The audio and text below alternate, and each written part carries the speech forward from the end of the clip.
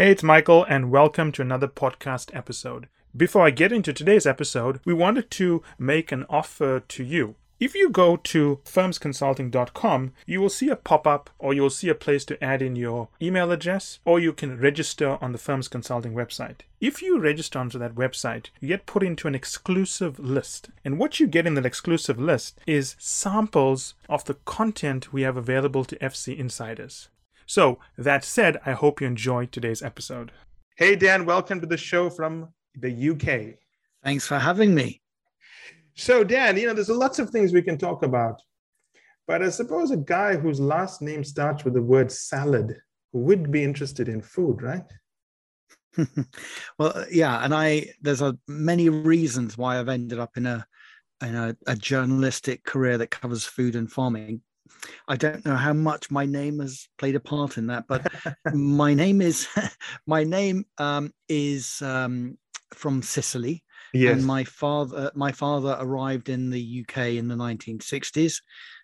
He migrated, and I spent my summer holidays traveling to Sicily when I was a child, often on my own, staying with my grandmother.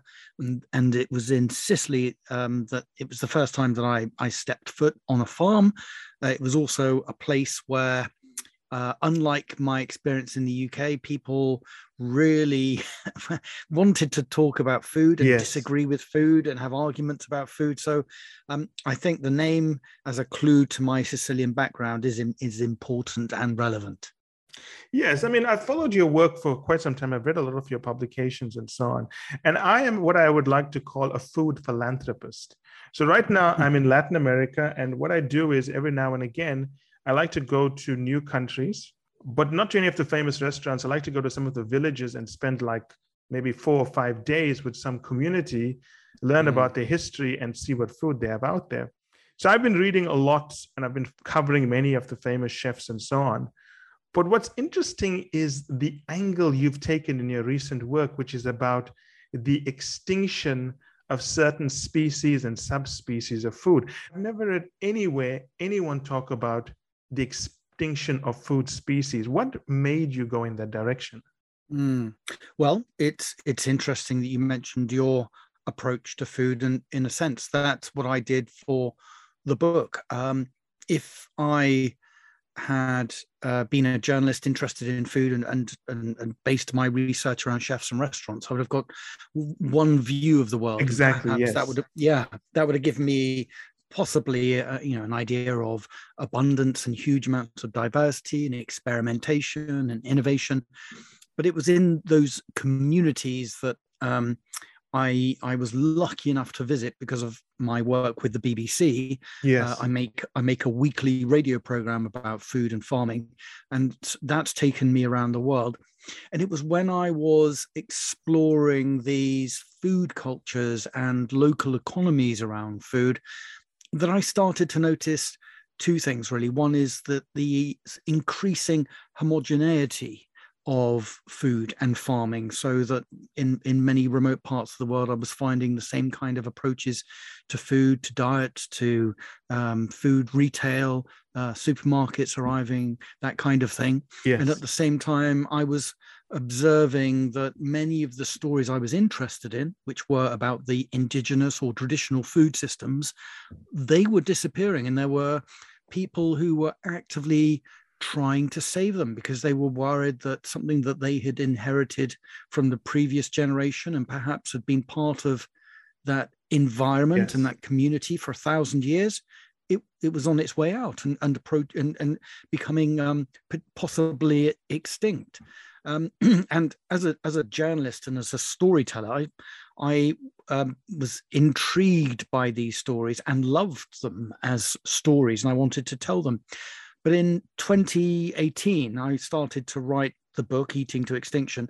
And that's when I started to join the dots. And it went beyond these wonderful, beautiful stories of food in different parts of the world, of history and economics and trade and identity and in different environments. It became something of a global story. And actually, it was through those food stories that I got to see the way the world had changed in the last century or so.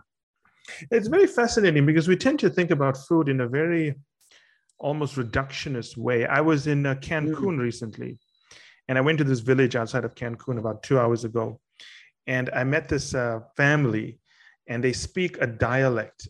I'm not sure how to pronounce it. It's got many L's and X's in it, so I'm not going to try to do that. But this lady was telling me the story of how her daughter had married an American man and had moved to, I think, Maryland.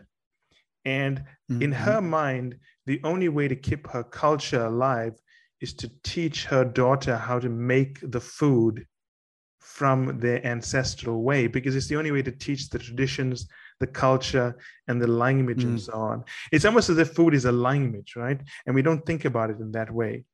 But shifting gears, the thing that struck me the most reading your work, especially your new book, which I found an amazing read. In fact, I would say that as someone who follows food, it's one of maybe the newest ways of thinking about food.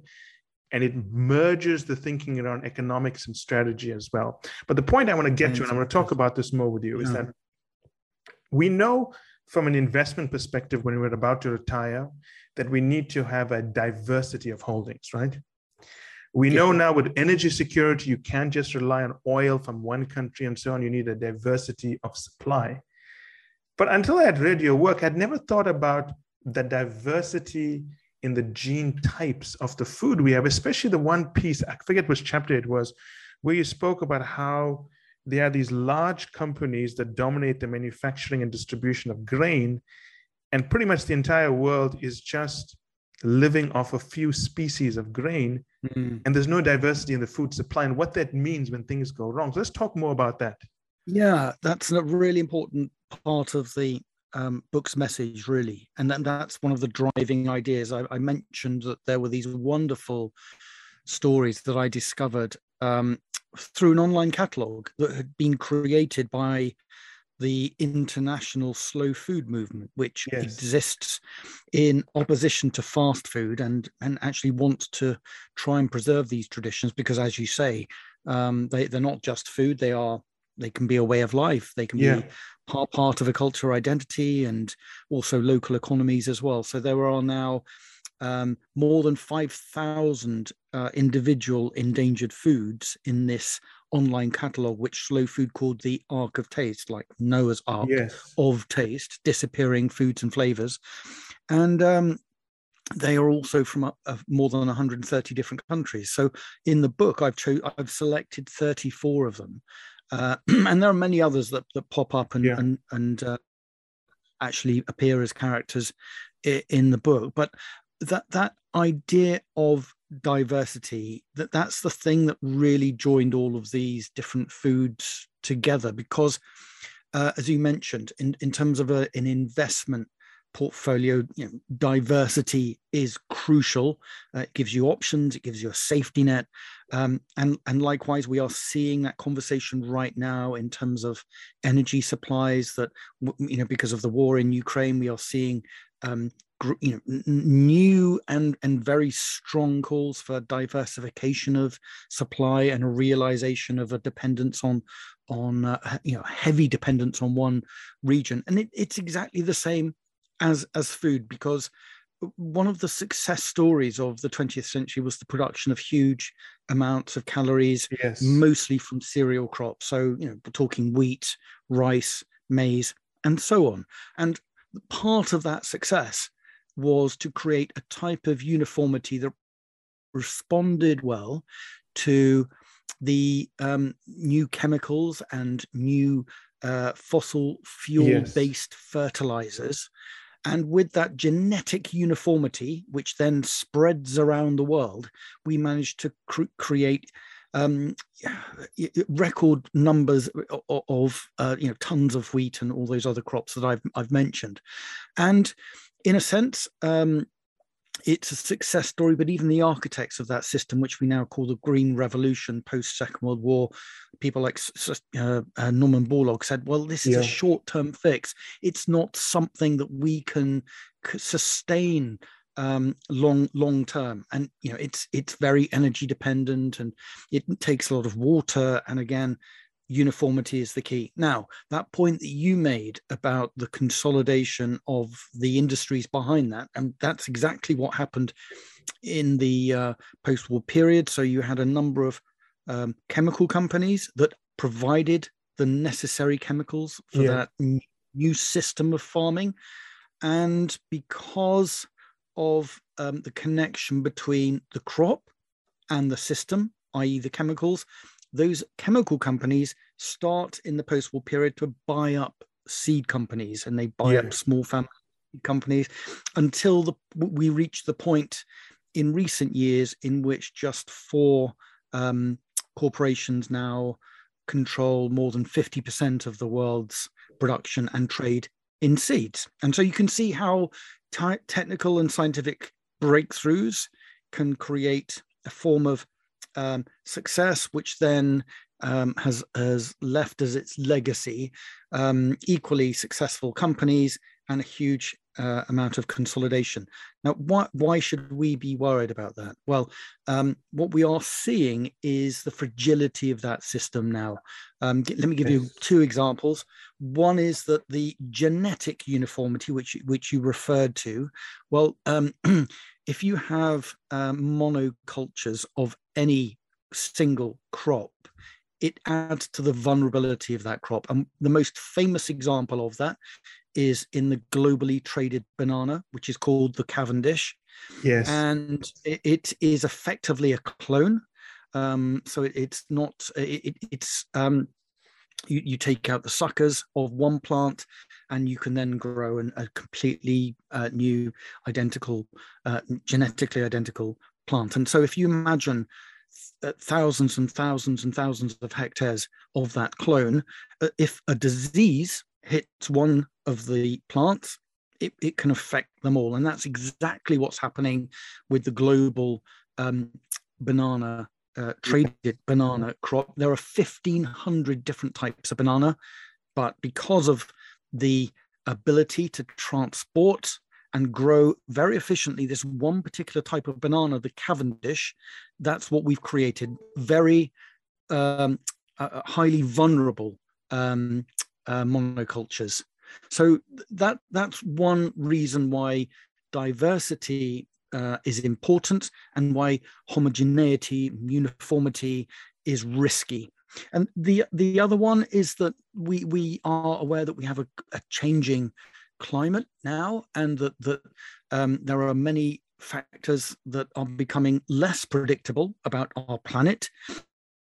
And exactly like that investment portfolio, we need genetic diversity in all of our crops and also animal breeds. Yes. So let me give you the example of wheat. They're stored away in a seed vault in the Arctic Circle called Svalbard, is more than 200,000 unique samples of wheat. And most farmers today will be given a recommended list, mostly influenced by the milling industry, of fewer than 10. So again, when in very good conditions, with all the right inputs, they will grow and they will produce grain. When things become less predictable, they become highly risky. And so this is why I'm arguing we need diversity. So I think we are, and in a sense, even the word biodiversity, which wasn't used that much just a decade ago, is now becoming more familiar as a term. And just to finish off this idea, I mean, here we are again. I just need to make reference to this huge event that's taking place in the background of our conversation, the war in Ukraine. Almost a third of the world's traded wheat comes from one region, the Black Sea region. And again, it's enabled a highly affordable, cheap food economy in many parts of the world. But again, events overwhelm these highly efficient but fragile systems.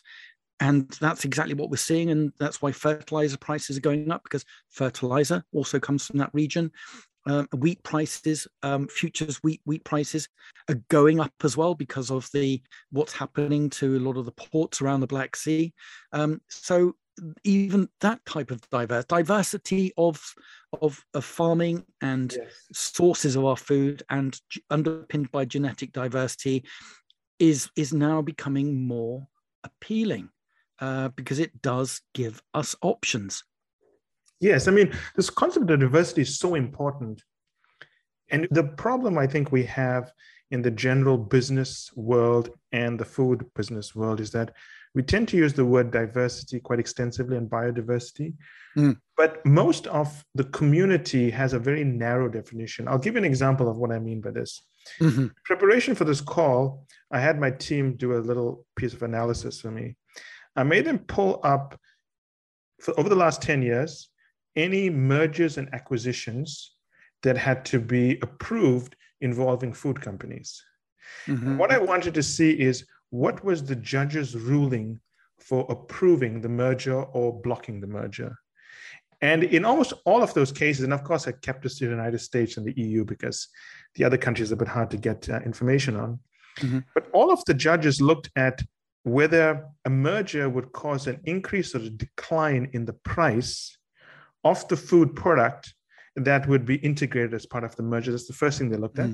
The second thing they looked at is whether there would be security of supply if this went ahead.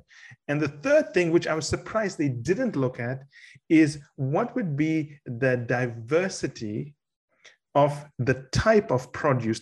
It's almost as if even the legal system doesn't take into consideration diversity when it's making decisions on mergers and acquisitions. Yeah, that's fascinating. That's a really good exercise. I wish I'd done that for my book. But because I looked at some of the mergers and acquisitions as well, and for example, in the poultry industry, which is fascinating, and this matters because of the huge investment that's taken place. So again, in parallel with the green revolution with crops, the same process happens with livestock as well. Yes, so absolutely, huge amounts of investment and research and more intensive systems based on genetic uniformity. And again, because there are a relatively small number of successful breeds of chicken, those are the ones that start to spread around the world and expand. And then we end up with a situation in which you've got 3 genetic lines of the world's most successful as broiler chickens, and owned now because of recent mergers and acquisitions by 2 corporations. Now, again, you can ask, well, it's a highly efficient system. Why should we worry? Well, a couple of reasons. One is, again, because of the success of producing very cheap chicken, we've created these systems, but now we are becoming more aware of the impact of avian flu outbreaks, for example.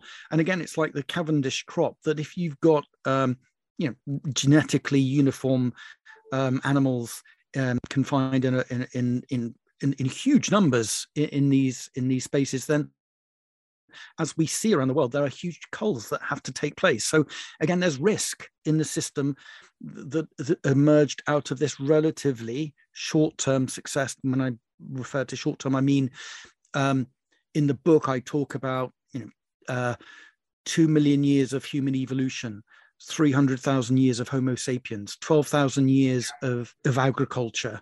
Our most successful lifestyle to date as a species is as hunter-gatherers. So if you put into the context of that scale of human history, 50, 60 years of cheap chicken, it's not fully tested, really.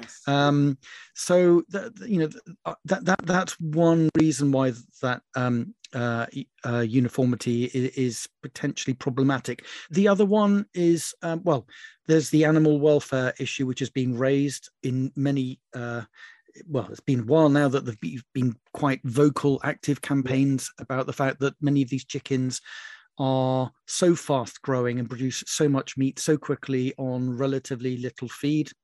Again, that's seen as a marker of success. But they become lame. Sometimes their legs can't support their bodies. And what's interesting is that we are starting to see a diversification of poultry genetics, and particularly in the Netherlands, led by supermarkets, and an agreement now that's consumer-led and also with some welfare organizations as well. It's a better chicken promise, which is driving the adoption by retailers and poultry industries in Europe of slower growing birds. So it's interesting that I think we are starting to see the brakes being put on the uniformity, homogenization Yes. of the system. And I mentioned the former chief executive of Danone, one of the biggest dairy companies in the world, highlighting this as somebody within the industry, saying that we've gone too far, we've pushed this system too far, Yes. and we are seeing risks. You know, the fact that 95% of the American dairy herd is one breed of cow, the Holstein. Yes. He saw that as risky, and he was representing, you know, one of the world's biggest dairy companies. So I think even if you're just looking at it from a sense of future risk, you know, from an investor's point of view, the future is looking more fragile because of, you know, contemporary, you know, current events, and also diversity is looking more attractive for longer term investors, I would argue. Yes, I think everything you say is spot on. And the challenge is going to be, I think, there's twofold here. One is that the food industry is incredibly fragmented. And when everyone thinks about risk in food, it's always about risk of security of supply at the right price. It's never about the risk of homogeneity and what that means when you've got maybe two species of chicken supplying, you know, whatever it is, 2/3 of the world, and those two species at risk of a disease. And what do you do in that case? In fact, I was speaking to the chief procurement officer of one of the largest fast food chains in the world, and he was explaining to me how they expand around the world. And he said when they go to a new country whereby the country may not be used to working with fast food chains, they bring in these specialists which teach the local farmers which types of chicken to raise, which type of beef to raise that works best for the broilers and equipment they have, because the equipment they have cooks chicken in a certain time, and they need to have a certain type of chicken that matches those specifications. So what you have when these American companies expand internationally, they also encourage local communities to then adopt the farming practices and take in the species of chicken they are used to working with. So it introduces actually more homogeneity in the world. But the point I was thinking about here is that the message of risk of homogeneity is something that we've got to get a way to teach corporate America what it means. Because people, just to get efficiencies, economies of scale, the right prices, to make sure something works in the system they have, they simply think about risk in terms of pricing, but not what it means when they have lack of diversity in their food supply. But I do think that, again, there's a recognition that thinking about the longer term, and again, there is so much now that needs to be considered when you're thinking about long-term investments in the food system, or parts of the food system. So if we think about, you know, following on from COP26, that CO2 emissions and in fact, you know, other emissions from agriculture need to be reduced. Now that might have appeared to have faded away in recent months, but because of you know, this conflict that's underway. But at the same time, that is not going to disappear, and therefore, if the current system is underpinned by huge amounts of inputs, which it actually is, you know, so fertilizer is one of the biggest, you know, applications of, you know, particularly gas as a fossil fuel. That's not going to disappear, and therefore looking into the future in which there might be more action from governments, there might be possibly more regulation, more legal issues as well in terms of keeping on with this current system, maintaining the status quo. You know, that does look risky. And I've been looking at some of the investment networks that are now keenly interested in the future of food. And for example, they are trying to move some of their funds away from what they perceive to be risky food systems, and specifically intensive livestock, because of the risk of disease outbreaks, or because there could be some issue linked to that, which could result in litigation, for example. So I think highly efficient, productive, and, you know, for a very long time profitable system is now showing fragilities it happened during the pandemic. It's Yes. happening now in terms of the war in Ukraine. And and I think there are also other factors as well. The relationship between the food that's produced by that system and public health budgets as well. So if we're seeing obesity and type 2 diabetes increasing, well, that's not sustainable either. And it could be that in a certain period of time, we will see more aggressive government action to try and change people's diets, because it will become unaffordable for them to maintain public Yes. health systems to treat these food-related illnesses. Yes. In your writing, some of the things you spoke about are things I had not considered, but when you explain them, they make a lot of sense to me. There's a story you had, it is either in the book or one of your articles, whereby you spoke about how the food industry has tried to breed out bitterness. Yeah. And I'd never thought about that, because you're right, things are a lot sweeter now than they were 30 years ago. Let's talk about that, because it's very interesting and what it means for the changes we are making to food. Yeah.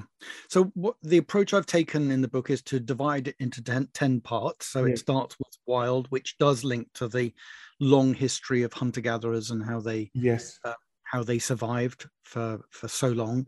And then it moves into cereals and vegetables and fruits. But and then it's subdivided into these chapters. Each chapter tells the story of a specific food, but each chapter and each food reveals something different about the history of food, our relationship with the planet, the way industry has transformed those foods.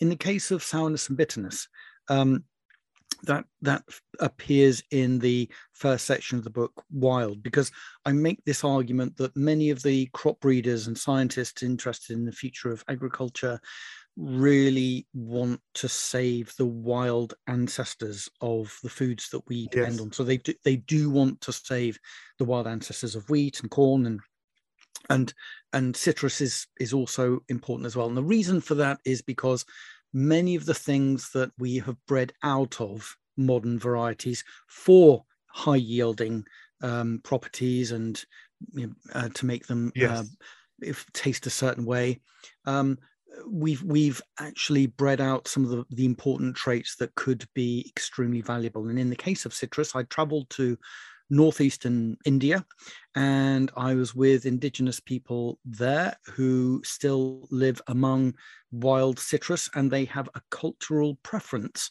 because of what's around them, of bitterness and sour. And what has happened is that is the origin of most of the world's citrus, and the fruit travels around the world. It's moved around the world as populations move, and then it adapts, it cross-pollinates and creates hybrids. And also in the more recent era, people take a scientific approach and they breed more desirable in terms of certain flavors, more transportable, bigger, fleshier. And so what we did is we took those wild bitter sours, made them larger in size, and made them sweeter and sweeter. The problem being is that the chemical compounds that create bitterness, that's part of the plant's defense system. And it's also beneficial to humans as well, because it contains these really important chemical compounds, and the cyanins are hugely beneficial to us. And so when those new modern fleshier sweeter citrus varieties are then grown, we need to spray them with pesticides to keep the pests off them. And also we've lost those beneficial compounds. So one level looked like a really desirable thing to do is actually does remove some of the benefits. And I think that you can apply that principle to so much of the food that we now grow. In some senses, you could argue it's short-term gains, but long-term benefits have been lost. And so many of those crop breeders are bringing back some of those traits. So we saw huge devastation to the American citrus industry a few years back because of something called citrus greening disease, which is carried by a pest. and there was no resistance to this. So billions of dollars were being lost. And it turns out that there is resistance, but you can find it in some wild citrus varieties, such as the ones I found in Northeast India. There's even one in Australia called the finger lime. So we need that. We need those wild genetic resources, and we need that diversity. Otherwise, more billions of dollars are going to be lost in production. It's interesting the way you frame this, right? I want to unpack it for the audience because it's important for them to think about this from a risk perspective. We have certain fruits. Let's take the example of bitter fruits, right? Or bitter produce. Over years of natural selection and trying to survive the elements, certain plant species or vegetables have developed bitterness as a defense mechanism. Is that what you're saying? Absolutely. Yeah, that's correct. And then what we've done is that the species that ate those plants, they also found some benefit from those compounds. But now when we've bred out the bitterness, is it correct to say we're in effect creating weaker plants, which we then have to protect with more fertilizers and pesticides? Yeah, well, it's part of the domestication process. So in a sense, we become dependent on the plants because we grow them in large numbers, and the plants become dependent on us because we create a system in which they are nurtured and they become part of a system. Yeah, absolutely. So I think that's the key thing that again, huge amounts of diversity were created because of domestication. And the problem is, and I think it's too simplistic to call it globalization. I think it goes beyond that, because I think again, it was the science and the technology and the way that spread around the world, and in most cases for good reason. So a lot of these high yielding plants were created to try and avert famine. People were going hungry, and it could be that they were going hungry because of political and economic factors. Yes, absolutely. But the scientists came up with a solution which, let's produce more calories of more of the same food. At least we have it. At least we can feed people, and that's how we end up with the current food system. But again, this is why I wanted to cover such a long span of history in the book, is that if you and I did spend some time with hunter-gatherers in East Africa, the Hadza. There are only 200 left out of a tribe of 1,000 people, only 200 practicing no form of agriculture at all. Their potential menu consists of 800 different plant and animal species. They are thoroughly modern humans who are living as hunter-gatherers because they choose that lifestyle, but they are also a lens on human evolution as well. And so it's very clear that diversity and these wild, these chemical compounds in wild plants were very much part of our evolution and our adaptation to survival on this planet. And I think a lot of the bitter leafy green vegetables, which are now seen to be some of the healthiest things that we can have as part of the human diet, they've become milder as well because of and more.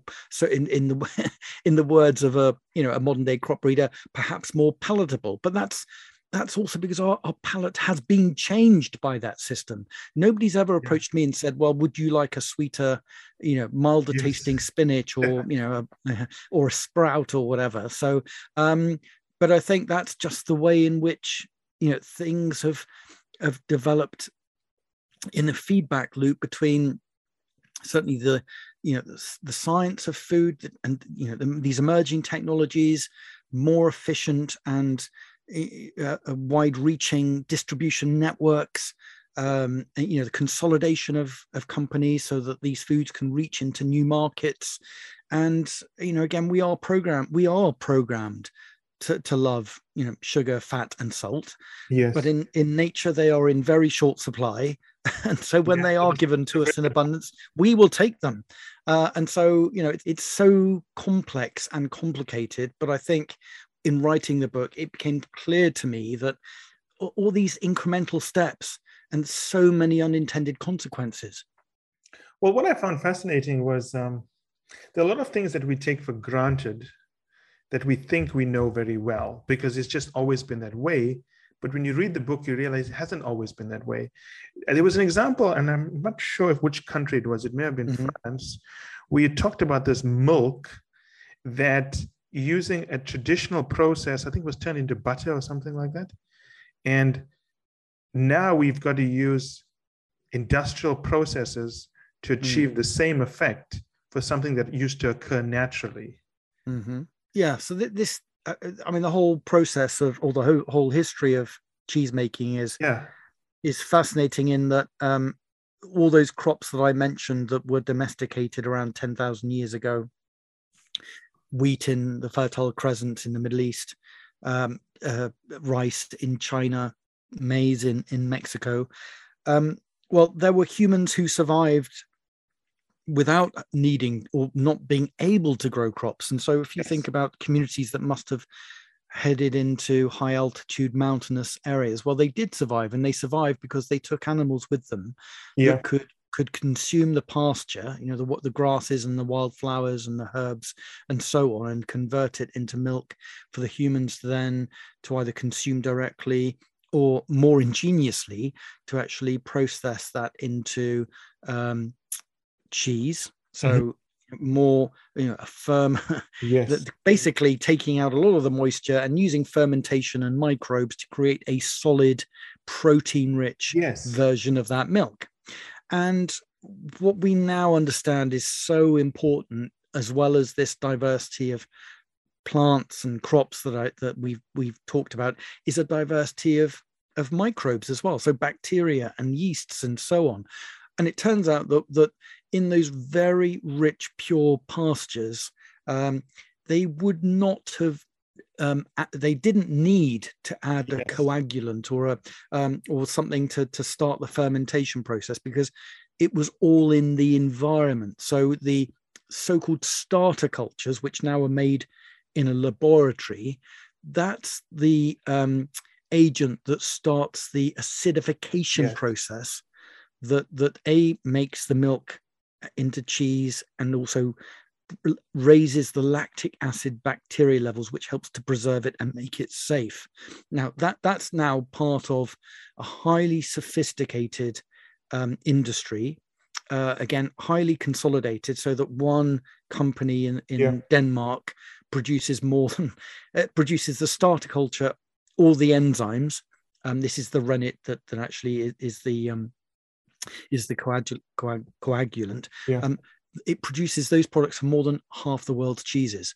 So highly technical process to produce that. But there are cheeses still made today in a way in which you do not need starter cultures, because the microbial populations in the milk and in the equipment used by the farmers is so microbially rich in this very safe lactic acid bacteria that the cheese, you know, starts that process, or the milk starts that process itself, and that's how the cheese making process happens. Well, on one level, you could say, well, you know, that's an old traditional technique. You can't make the world's cheeses that way. Why should I care? Well, the emerging science of the gut microbiome, in which there is huge amounts of investment underway now, that these trillions of microbes that we all host in our guts, we now consider it to be almost like a hidden organ in our bodies that's influential to our physical and mental health. The more diverse our gut microbiomes, the more beneficial that is to us. And to make our gut microbiomes more diverse, we need a diverse diet, and also we need diverse microbes as well, which is why some of the scientists, the leading experts in the gut microbiome, are big fans of, you know, raw milk blue cheese, for example, because they see it as a microbially rich food that feeds us and benefits us in that way. And so I wanted just to tell the story really of the evolution of cheese making, because it's fascinating as a survival strategy, and also this, you know, talk about endangered foods in the book, but this is a story of endangered microbes. And there are many people now, and you know, with the fermentation revival, people might be now more familiar with sauerkraut and kimchi, kombucha, all of those things. And again, people are very interested in them, partly because they can taste delicious, but also because they now see them as extremely beneficial, and they are great ways of preserving food. So it's win-win-win. But there was a real battle underway in the 20th century to drive out microbes Absolutely, from our yes. foods. Yeah. And when I met a former CEO of Christian Hansen, who actually Yes. started out his working career as a medical doctor, he said that when he did his training, he was told that all microbes are bad Yeah. microbes and that you don't want them in any setting, including your food. And in the space of his career, he then started to make sure that company was investing heavily in the future of the gut microbiome, because the whole thing had changed. And actually, we were seeing good, safe microbes as extremely beneficial to our health. So it's that reductionist science that you mentioned earlier, that we thought we knew so much, Yeah. and that we were on the right course, and yet we are still learning about how little we do know, and how complex this is, and why some of these traditions have huge value. And thinking about this purely from an economics and industrial engineering viewpoint, over many decades, we developed a view that microbes and bacteria were bad for us. We then built industrial processes over many years and many decades with that viewpoint in mind, where we manufactured things by eliminating all microbes without distinguishing between good and bad microbes. And now we've got to go through a process again of figuring out, how do we build industrial processes that don't remove the bad microbes? But the key point here is, we're talking only about microbes in this one example. But there are many other things industrial processes have removed that are good for us. Yeah. And again, it's understandable how we got here, because on one level, it worked. Yes, it worked. Again, based on what we knew. And again, we're learning. So I think there's this idea of true cost accounting, which many people are now really engaged with in talking about food. That the real costs of so-called cheap food are never really made clear, particularly to consumers. And so when you think about some of those aspects that we've already discussed, so that the health consequences of some foods, or the environmental consequences of some production systems, they should be factored into the cost of food. And also, as we know, billions and billions of dollars of subsidies are used to underpin that system. Now, if those subsidies could be deployed in a true cost accounting food system, in which we are joining the dots between agriculture and human health, and also the environmental impact, and also thinking about post COPs, what do we need to do in our relationship with the planet? Well, we would end up with we would end up with a very different food system, and probably end up with very different food. So, but we have ended up with these processed foods because they were so economically desirable and scalable. Then and scalable, and also they could fit this just-in-time model that again, when things work well, it works well. When they don't, it can collapse and break down, as we saw during the pandemic, and certainly as we are seeing now in terms of these conversations about energy and actually now increasingly, the commodity crops that come out of the Black Sea region. So, again, I just wanted to put these success stories in the context of a much, much bigger timescale, to say it's almost as if we're living through one big experiment, really. Yeah. And there are still lessons to be learned from the past. And actually, perhaps we've been far too reductionist in our assessment of the success stories of the modern food system. So for the audience, the reason why I'm putting such a big emphasis on diversity of food type is because if you look at where we are in the world today, we're going through a major change, in the sense that 1990 was quite famous for two major reasons. One is that it was a collapse of the former Soviet Union, which brought a lot of cheap labor that was talented onto the market. And at the same time, China started integrating into the West, which is, again, a lot of cheap labor onto the market. When we first started building factories in China, the ratio between Western and Chinese labor costs was about 1-26, I think. It's now 1-4. What that means is that naturally labor costs are going up, which means inflation naturally rises. So that period of low inflation we had, which was benefiting from cheap Chinese and Eastern European labor, we're getting past that point, because right now, for example, the GDP per capita in the Czech Republic is almost, I think, more than Spain's at this point. So if we're in a naturally high inflation cycle, I worry what happens if some of these crops, which are genetically homogeneous, get hit with some kind of disease, and what's that's going to do to inflation going forward. It's scary to think about it. Yeah, well, we're seeing right now with again the situation in Ukraine. Most of the those crops. So if you split it down into the edible grains and then livestock feed, huge amounts headed towards countries such as Egypt, yes, and Turkey, Yemen. Also the World Food Programme was that's where it sources most of its grain as well. Yeah. So in a sense, you said in those more affluent economies, such as the one I'm talking to you from in the UK, the food price inflation that will be triggered by that, most of us can bear the cost. Yes. But it's in those extremely fragile economically and fragile politically as well. It's those places that are most dependent on the Black Sea wheat that now people are looking on and thinking, well, there's huge amounts of instability that we saw during the Arab Spring.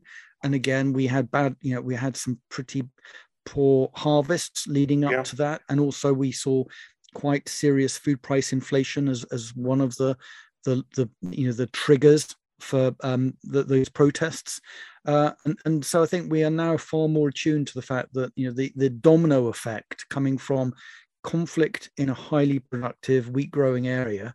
So then add to that, if we have climatic conditions in the next 12 months that cause a bad harvest, I mean, it will be disastrous for so many parts of the world, because conflict plus disease, and a good combination. Food prices, and then food price inflation. It's really, really problematic, and some of this is not going to go out of the system for a while. So I think high energy prices transfers into high fertilizer prices. So we had fertilizer factories in the north of England that actually shut down because of the high energy costs. The companies just decided to close production. And what we then realized is that the fertilizer factories were, one of the byproducts they produced was CO2, which was used in the fizzy drink by the soda industry, and also to stun animals in slaughterhouses as well. So all of a sudden revealed to us is this highly efficient but now fragile system, that a knock in one part of the food system creates a consequence in another. And that's you're absolutely right, that I think inflation in this system will reveal a lot more of the fragility of this interconnectedness and these efficiencies that we've built into the system, but they're only efficiencies when things are working well. And I think one of the things that I've noticed in this entire discussion we've had, which is quite telling, and you've done a good job in terms of weaving it in the right direction, is that many of the decisions that could cause this increase in inflation, and already is to some degree, is not entirely driven by climate change issues. It's by economic decisions made by policymakers and business leaders to get the most profit, as opposed to being cornered due to climate change issues. In a sense, food has been a priority, and in another sense, it hasn't. By that I mean that when we have large, scale disasters or concerns, we can really pull out the stops and make a change, which a real shift in agriculture and food, as we did after the Second World War and the Green Revolution, which we've discussed. But at the same time, we haven't really thought that much about food. As long as it's been out there in production systems creating abundance, governments really haven't engaged that much, apart from trade and subsidies and just making sure the food flows. But I think beyond that, there's been extremely low intervention. And in terms of a food strategy, that's not really something that governments have. They've been in this extremely privileged position for the last few decades to leave it mostly to markets. But in a sense, that is well, I think as we're now seeing with energy as well, I think the consequences of that, of leaving it to markets and not really having a strategic approach to food, which I think actually China does have more than most. I think I think that's just been so complacent, and I think that we're now being, you know, many governments now and their populations are going to be seriously impacted by that miscalculation that food can just be, you know, just assume that the market will deliver, that governments really don't need to intervene, plan, invest, and create long-term strategies. Yeah, in my previous life, I used to be a corporate strategy and corporate finance partner at some of these big consulting firms. And we developed a technique from the financial services industry whereby if a country, for example, was only using oil to fulfill its energy needs, we could actually work out the cash flow at risk, the amount of money they could lose. Everything went south. And we could tell them that if you bought 10% of your energy from coal, you bought another 5% from wind, another 20% of solar, this would be the benefit of diversifying your feedstock. It's almost as if someone needs to do the same thing on the food side, which is to work out the benefits of having a diverse subspecies of food supply, because nobody's really doing this at that point. But to really want to do that, you do need to be thinking, you know, beyond an electoral cycle, and really long term. And that's the problem. That is the real problem, because again, just the prospect now of increasing inflation and household budgets, to do anything that will create, you know, even a short or medium term increase in food prices is especially now. Yeah, no, absolutely. Yeah. So in a sense, just at exactly the right moment when we really do need to have a longer term, when we need longer term strategic thinking about food production, is exactly the time when it's unlikely to happen. I mean, we've been waiting in the UK for something called the National Food Strategy to be turned into a white paper.